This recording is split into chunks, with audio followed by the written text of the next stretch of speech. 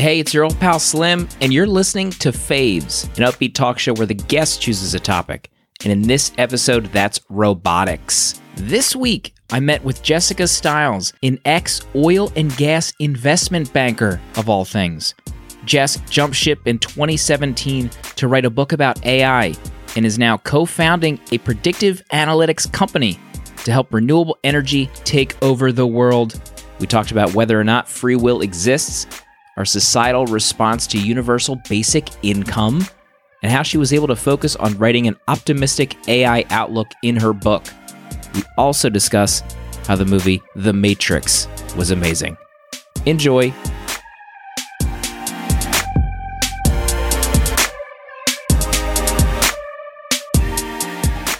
So when we first met and talked about this episode, you and I quote, I wrote this down verbatim, would robots be an okay topic or is that too general? I'm obsessed with AI and it's what I wrote a book about. So what is AI in your view and when did you start to become interested in it?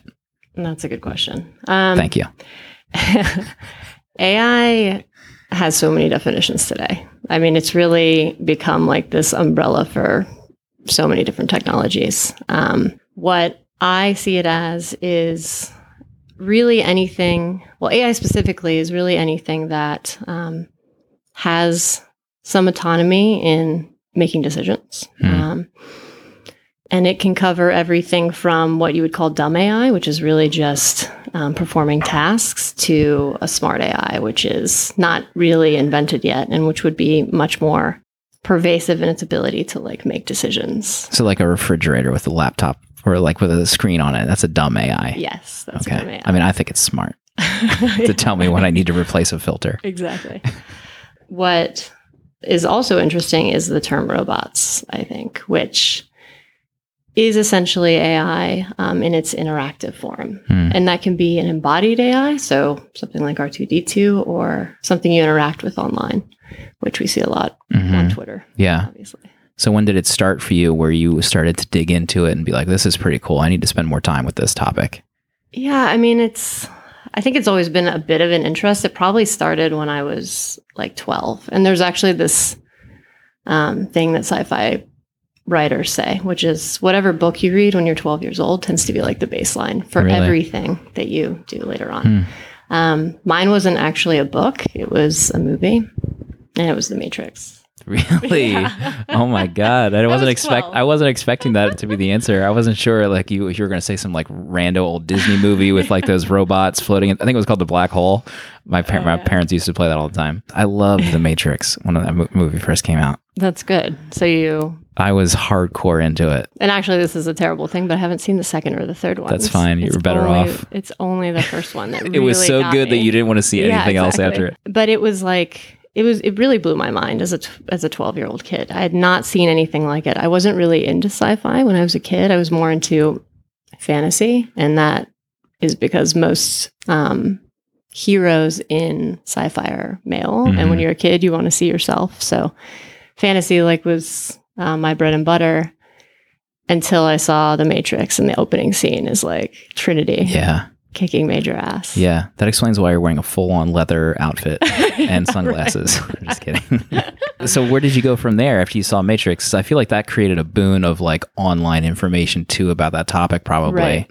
It did. I mean, and it was a slow move for me because when I was younger, was really into doing the right thing on paper.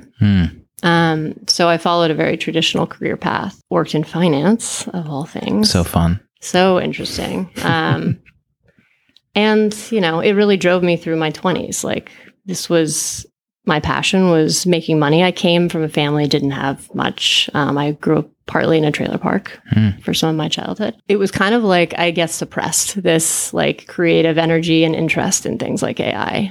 It was something I dabbled in here and there, but it wasn't until I turned 30 and I quit my job that I went through this process of like, okay, what do I want to focus on? What is really impactful? What do I think really has the potential to impact everybody during my lifetime? And it became like an obsession. So you mentioned in kind of prepping for this topic, you mentioned a few things, and you mentioned one book, Homo Deus. Homo Deus. Homo Deus. And you specifically called out like one section for me to read to kind of get like a deep background on artificial intelligence. So I did. I read this third. I wasn't sure if I had enough time to read the whole thing, so I jumped to the third section of this book. This is some of the most hardcore, deepest thinking on consciousness, the soul, free will, which I wasn't even expecting. I thought that when I started reading, I was like, this guy's going to talk about robots and how they're going to take over the world. Right. And this is like 30 layers deeper than that. Right. And so I was really, I'm trying to see if I wrote down some quotes. The gist of it that I started, because I started at the beginning and then I drifted around. There's a lot of talk about free will not existing. And I was like, what the F am I reading right now? I'm like, do I have free will right now? Digging into that, so you don't believe free will exists? How would you elaborate on that question? I mean, I wouldn't say I like totally agree with Harari. His like viewpoints on AI, which is really interesting, and algorithms in general, is that there's a chance that biology is really this confluence and combination of different algorithms. So the way we think could be recreated artificially. Mm-hmm. So the whole point of that is if something can understand your tastes and understand what your next action would be, it essentially can know you better than you know yourself. And so that's his thesis around the lack of free will, especially if more and more of these technologies are in our lives making decisions for us without really our conscious knowledge. Yeah, it's very bleak. Very bleak outlook. I know I don't like the bleak so much. Like, it's interesting, but it's like the whole reason I wrote a book is because there's so much bleakness out there. I wanted to write something that was more positive, which isn't really that easy to do with AI, but it was a fun exercise. In that book, there was talk of the soul and how there are groups of people that believe in it, but it's something that you can't physically touch and prove. Right. And he comes back to connect that with freedom. Like, you can't prove freedom. You can't touch it. So does it exist? What do you think about the soul? Do you think that exists? I do. I mean, I don't know. Like, I think there's something I don't understand. And so to say definitively it doesn't is why do that when the belief maybe motivates you to be a better person or to like try harder at something, to live your life fully. I like believing that there's something a little magical about the world, whether or not it's, based in science. It's what I feel. So. Just like Neo. Yeah. Just like Neo did. There was the beginning of the book that kind of started to get into some of the nitty gritty stuff, which was another thing you linked me to, which was Elon Musk talking about kind of our future and what we need to do to kind of stay on the wave without drowning in it, which was a confluence of AI and humans. Like, we need to embrace the fact that this is happening, and we need to get on the horse before it's game over for us. What do you think about that? I mean, I think there's a number of doomsday AIers out there, and they're predominantly, the guy who invented Skype is one, and obviously Elon Musk. There are organizations now that are basically trying to figure out the future of humanity and how to control this new force. Mm-hmm. Now that I've worked with somebody who is deep into these algorithms and understands them at a level I never could, I'm a lot less afraid that that's going to happen right away or, without certain hurdles being removed. Did it take you a while to get to that point, or was it something that happened quickly for you to change your mind? I mean, I think I've always been a little skeptical that it's as, the singularity, as a lot of people like to call it, is real, because of my lack of understanding of the technology. So it was really just understanding where we are at today, and we're still in the dumb AI stage, which really means that these algorithms are making calculations in a way that's modeled after our brains. There's this book called The Master Algorithm by Pedros Domingos, and it was actually recommended to me by my co-founder, and it goes into these 5 different schools of thought, everything from logic to connectionism, which is essentially based on the brain, to Bayesian networks, so like some really mathematically intense stuff, probability distributions and things like that. when you see like all the math behind what's actually happening and you understand the inability to take one algorithm and make it universal so that it grows and understands new concepts, that is probably the single biggest hurdle right now to like a truly intelligent AI, a truly like decision-making, conscious, sentient AI, because right now it's really focused on certain tasks and doing those very, very well, but not transferring them to new ones. So why do you think Elon is so negative? The bigger near-term fear is that you have all of these really advantageous technologies in the hands of very few people. And they're being used for, everything from determining what like is the best advertisement to send you when you're on your way to work, to some of these really intelligent like military technologies. I think that what Elon's like vision is, and I don't necessarily believe that it's right, but he essentially wants to democratize AI. I think he actually says that in that talk that I sent you. And the idea is that everybody has this implant that allows them to retain some control over this like super intelligent tool. I guess if it works, it sounds... Yeah. It sounds it's like very Borgish from Star Trek. Like, let's just let them assimilate and peacefully and maybe things will be okay. Right. And it's like so... the engineering behind it, like trying to attach biological neurons with these like electronic devices is just a feat. My favorite part of the interview was he was talking to these two dudes, these two writers, I guess. They're like smitten with Elon. Right. Like his ideas, they're like, oh God, robots, AI in my brain. And he says something that's like, to a nerd, it's like, yeah, okay, whatever. He says like, this could be a simulation right now. And then the writers are like, what? Are you serious, Elon? Like he had them in the palm of his hand. Right. It was cracking me up. Well, I think there's like this desire to understand. And like we're at this point now where technology is becoming such a big part of our lives, it is almost hard to tell reality from it. And so it's really an easy jump to then think, okay, well, technology continues to improve. It continues to like be visually more and more close to reality, maybe we're in the Matrix. Yeah. We could be. That's the come full circle with your childhood. Right. But you weren't even really a child when you watched it. Who knows? Right. The book also talks about how we can use algorithms. Oh, this is what I was going to say. I started reading on my Kindle, and it's dense. So I was like, I think I might need the audiobook version of this while I'm driving to work and on the train. And it's so funny because I did the same thing with the master algorithm. I was like, there's no way I can read this without going blind. So he talks about, I didn't realize the history of the writer, but this was originally published in Hebrew and it was translated. He mentions algorithms so often in the book that I started to like, what is this word? I don't even know what this word is anymore. Where as a kind of a noob like myself, I was wondering if algorithms was kind of like this catch-all for AI, robotics, and everything caught in between. But he ended up talking about how we can use algorithms to enhance what's essentially going wrong with us, to almost like kind of pause the aging process or the decay of our own brain, so that we can help to remember things. Or like he pointed out specifically kind of like the aging mother who couldn't remember their granddaughter or something, and we can help that. How far off do you think that kind of thing is realistically? I mean, I would be lying if I said I knew.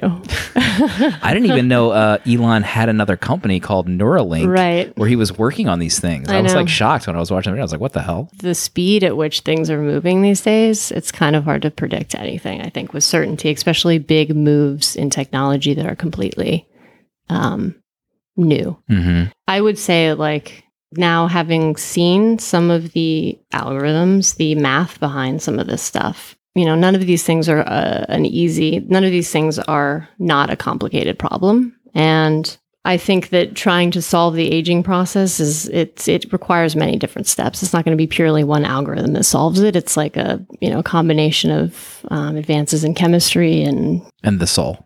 And the soul. Yeah. There was portions of the book where he referenced another study which talks about how kind of artificial intelligence obviously will start to phase out jobs. It's already doing that in various companies. But Right. he talked about this one study said that like by the year 2030, 90% of X job will be replaced totally. 87%. He was like going down the line, and one of them was like, I think he said like waiters is at like an 83 percentile of being totally replaced by 2030. And I was like, oh my God, everyone, Yes and no. I mean, well, if you think about there's actually this documentary that came on HBO recently. It's called The Truth About Killer Robots. Oh no, I haven't seen it. And it's depressing. So I don't recommend it. Not family viewing on Sunday night. Yeah, it's just very like dystopian. And a lot of it is about the replacement of factory workers and service workers by AI.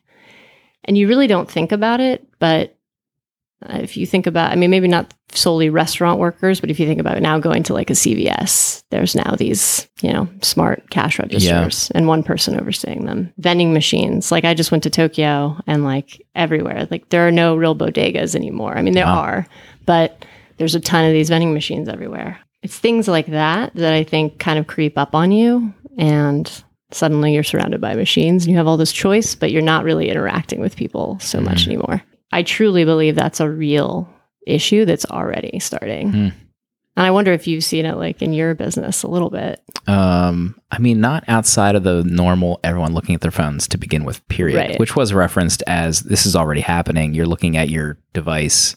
It's connected to you at all times. So there is like a first step. The one thing that I am starting to think more of is the loss of jobs in general replaced by robots and artificial intelligence, and kind of like our response to that. I mean, we don't have any response plan at this moment. Like that's so why crazy to me. a lot of politicians have said like we need universal Basic income. Right. It's like a must. I think Elon has probably said it a few times.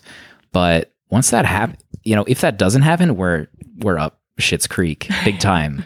But there was another part of the book which suggested that what is our society going to be like when most of these jobs have been replaced? What are we as a society going to do with our free time? And he kind of alluded to there might be more artists Right. popping up from this. So there would be this kind of like weird pseudo renaissance happening in the world of robotics. And I didn't think of it that way. Well, I'll say my exit from Wall Street, because I was an oil and gas investment banker, it wasn't really driven by AI, but a lot of my friends who are still in that industry are seeing this massive quantification of Wall Street hedge funds, and trading shops are closing if they do it the old school way because they're getting beat by these algorithmic driven trading strategies. And I do think what was the next thing that I did when I had a little bit of money and some time? It was like I wanted to create something. Yeah. You do start wondering what is the meaning of all this? If something that isn't human can do what I do, what am I going to do with my time? I know. That's a very deep question that people probably have never thought of asking themselves. Like, what would you do if you had a basic income?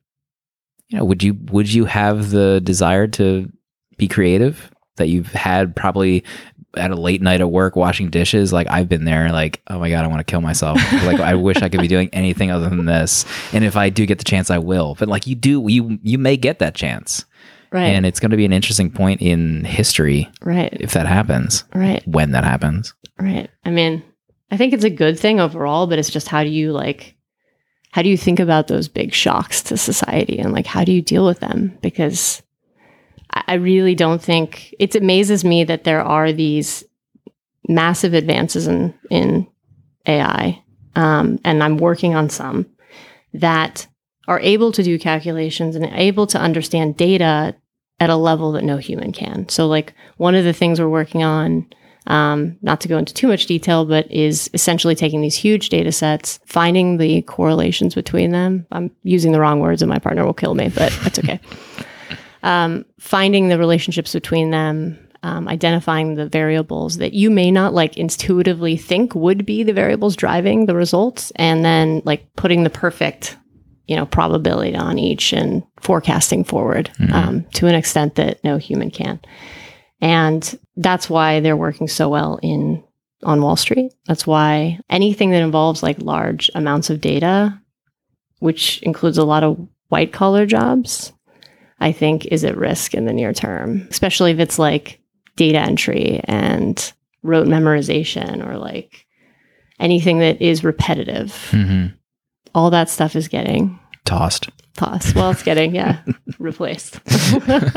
Where do you see things in, I mean, it's 20 years isn't even that far away. Do you see large societal changes happening that fast, or is it still just very incremental? I mean, we don't even barely have autonomous cars yet. I think it's death by 1,000 cuts. Maybe not death. I don't want to say death. I actually now I sound so negative, but I want to make the point that like it's both, and it's, so there's this quote by Stafford Beer, who's like a well-respected guy in the science community, and the acronym is POSIWID, and it means the purpose of a system is what it does. So AI is not necessarily evil. It's what you choose to do with it. The reason why my co-founder and I are working on what we are is because we want to use this technology for social good. And there are so many ways it could be utilized to do that it's really not right now. It's very underutilized, very focused on things that are, maybe high rate of return immediately for companies, but long term, what good are they really doing for society? So I really think, once the public gets more involved with like conversations on this stuff, I think it's going to shift and change, and there's going to be a lot of pushback, and it's never going to happen like overnight with no one noticing. Mm-hmm. I think it's when people start to become angry because they don't have a place to work, or they don't have the work they want, that you're going to start seeing. Reminds me of this quote from the book that I wrote down. Ideas only change the world when they change our behavior. There you go. I mean, you're living it right now. To be continued. Yes. There was another one. Having power used to be having access to data. Now power is knowing what to ignore. So I thought was a very that is so good. forward-thinking quote, because this book came out like 2016. Right. And even now, it's like more potent than ever, that line. I like attention is the new economy. It's all about like where you're focused. Mm-hmm. And even ads, it doesn't really matter where they're placed if you're not looking at them, if you're looking down at your phone, right? Right. So me and my buddies have a Slack. We've kind of like drifted off from Twitter in general, like talking to each other. So we have like a private Slack that we just kind of be cynical to each other and make jokes. Right. But there's like a funny side effect. We joke that it's not like end-to-end encrypted, because if we type about, some jacket brand, we'll immediately get an ad in our Instagram for whatever we're typing about, even if it, like we weren't the one that typed about it. We joke like, oh, hey, look at this ad I just got on Instagram thanks to you. So it's like screwing up like everything. And that's the little things that we don't really realize. We joke that they're like big changes. Right. But they are big changes. Like all this data that we're handing over willy-nilly, which I think is another thing, connecting to the user flow makes us feel a part of something, so we give up our privacy. Right. You don't really understand how much privacy you've given up until it's probably too late. I want to be optimistic and say there's going to be pushback, hopefully, from the public groups that are responsible for these things. And I will say there are a ton of smart people thinking about these things. There are organizations of like AI experts that are trying to like increase awareness and think more strategically about what should actually be done with these technologies. So one is called FAT-ML. I love it already. For fairness, accountability, transparency in machine learning. I do again want to point to the fact that I do think overall people want a good future. Like I struggle to see like everybody just being like, okay, let's succumb to like, yeah, it's happening. Living surrounded by advertisements. Yeah. I think hopefully in the next, maybe 2019 is the year that people start like really pushing back and trying to get some of the stuff used for different purposes. It's finally happening this year with Facebook kind of getting negative pushback. Right. Like everyone kind of figured that nothing's going to hurt Facebook, and now, it's finally starting to happen. So that's at least one thing that. Do you even use Facebook anymore? I don't really. I have it. I don't log in and like post updates. Yeah. The last thing I saw on Facebook was, I just saw it, an ad for halfdoubledesign.com. Not your granny's crochet.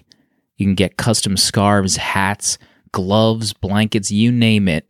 Amanda is waiting to hear from you, and you won't regret it. halfdoubledesign.com.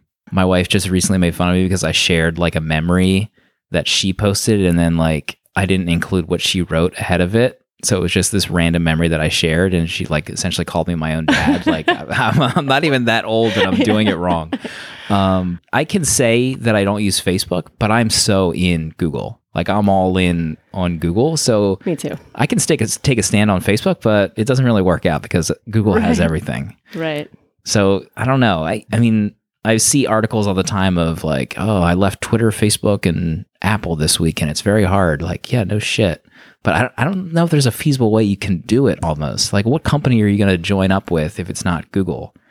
Apple, sort of, but they talk a big game and say, like, we care about our users' privacy, but we're going to give $2 billion to Google, or we're going to take $2 billion from Google so they can be the default search engine. You know, they're not that perfect. There is like some pushback. So I went to this talk, and I'm going to get the name of it wrong. I actually don't remember it. Can I send it to you? Yeah. There. So it's like an alternate Google, and it's supposed to tag everything that you search for with the source. So you can essentially see like, basically it's a way to like deal with fake news because now you're like tying everything to where it comes from. And it's a huge undertaking, but there are like people, and the guy who started it, I'm also blanking on his name, but he worked at Disney. He's kind of a big corporate guy, and I think saw what was happening with everybody's data and has like had this epiphany that the only people that can change it are probably the people on the inside that like have the understanding of how to do it. I'll link to it in the show notes so people can find out more information about it.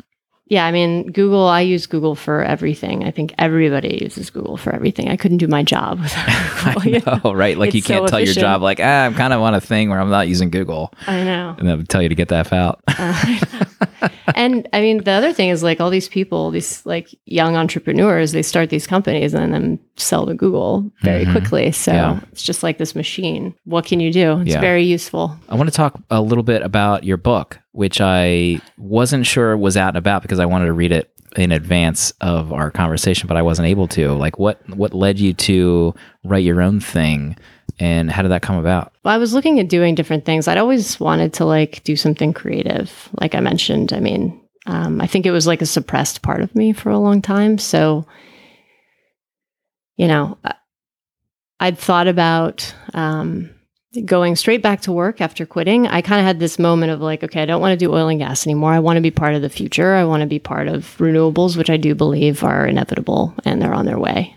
I wanted to be part of AI because, again, it was like a personal interest, but also I just think it's the single most important advancement of our lifetime.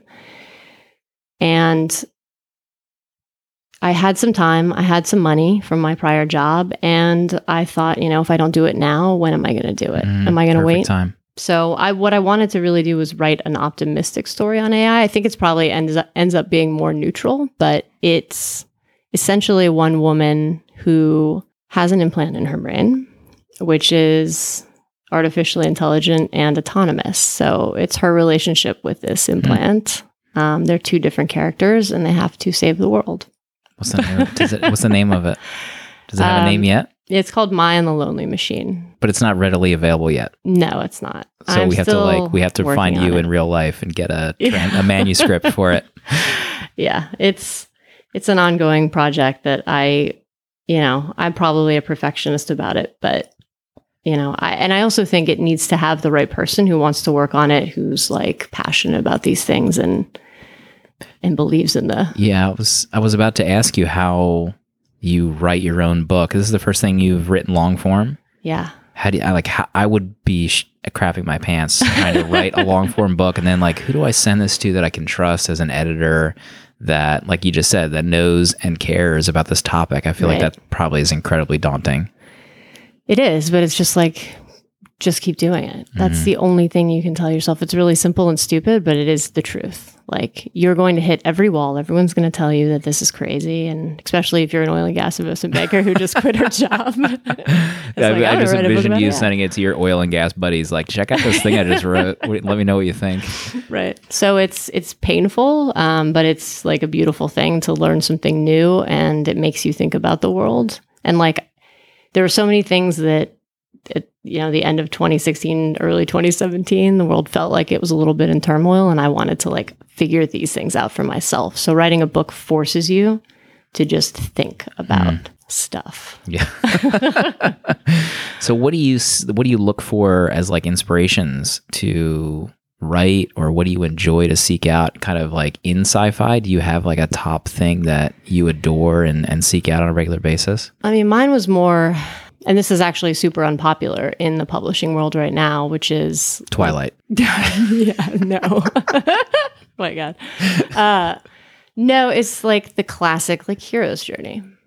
Everybody, I think that's been it's been done a billion times, but it still resonates with people. And for me, when I was growing up, I loved imagining myself in those kinds of stories. So I wanted to do justice to that while making it very relevant to like today's issues. And it's set 100 years from now. So like kind of envisioning something in the future. I took inspiration from 1,000 sources. There's no one thing that I could point to and say this. I would say Homo Deus was probably one of the bigger books that really inspired me, because I thought Harari had a really holistic view of the future, which so few people do right now. Mm-hmm. What happens if this book is like a raging success and you're also busy trying to save the world? What are you going to make a decision on at that point? Like, oh, maybe I should write another one, or I continue trying to save the future of the earth? Writing is so important to me because in any sort of medium, I'm really medium agnostic. Comic books are amazing because you have to fill in the gaps between these pictures, and it forces you to dream about something. So I will always have a bug, I think, to create something that people can relate to and cling to and dream about, that. Maybe I'm not there yet, but that is the dream, and I'll find time to do it in between other things. In between saving all of us. Yeah.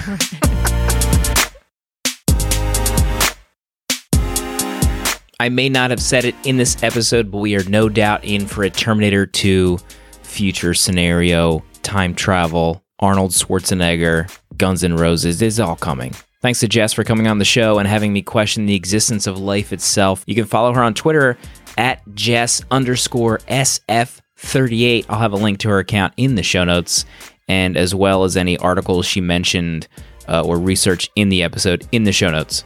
Real quick, don't forget that we officially have Faves merch here at Paper Keg Radio Syndicate, and you're entitled to one for a simple iTunes review for the podcast. What do you enjoy about the show? What's your fave app?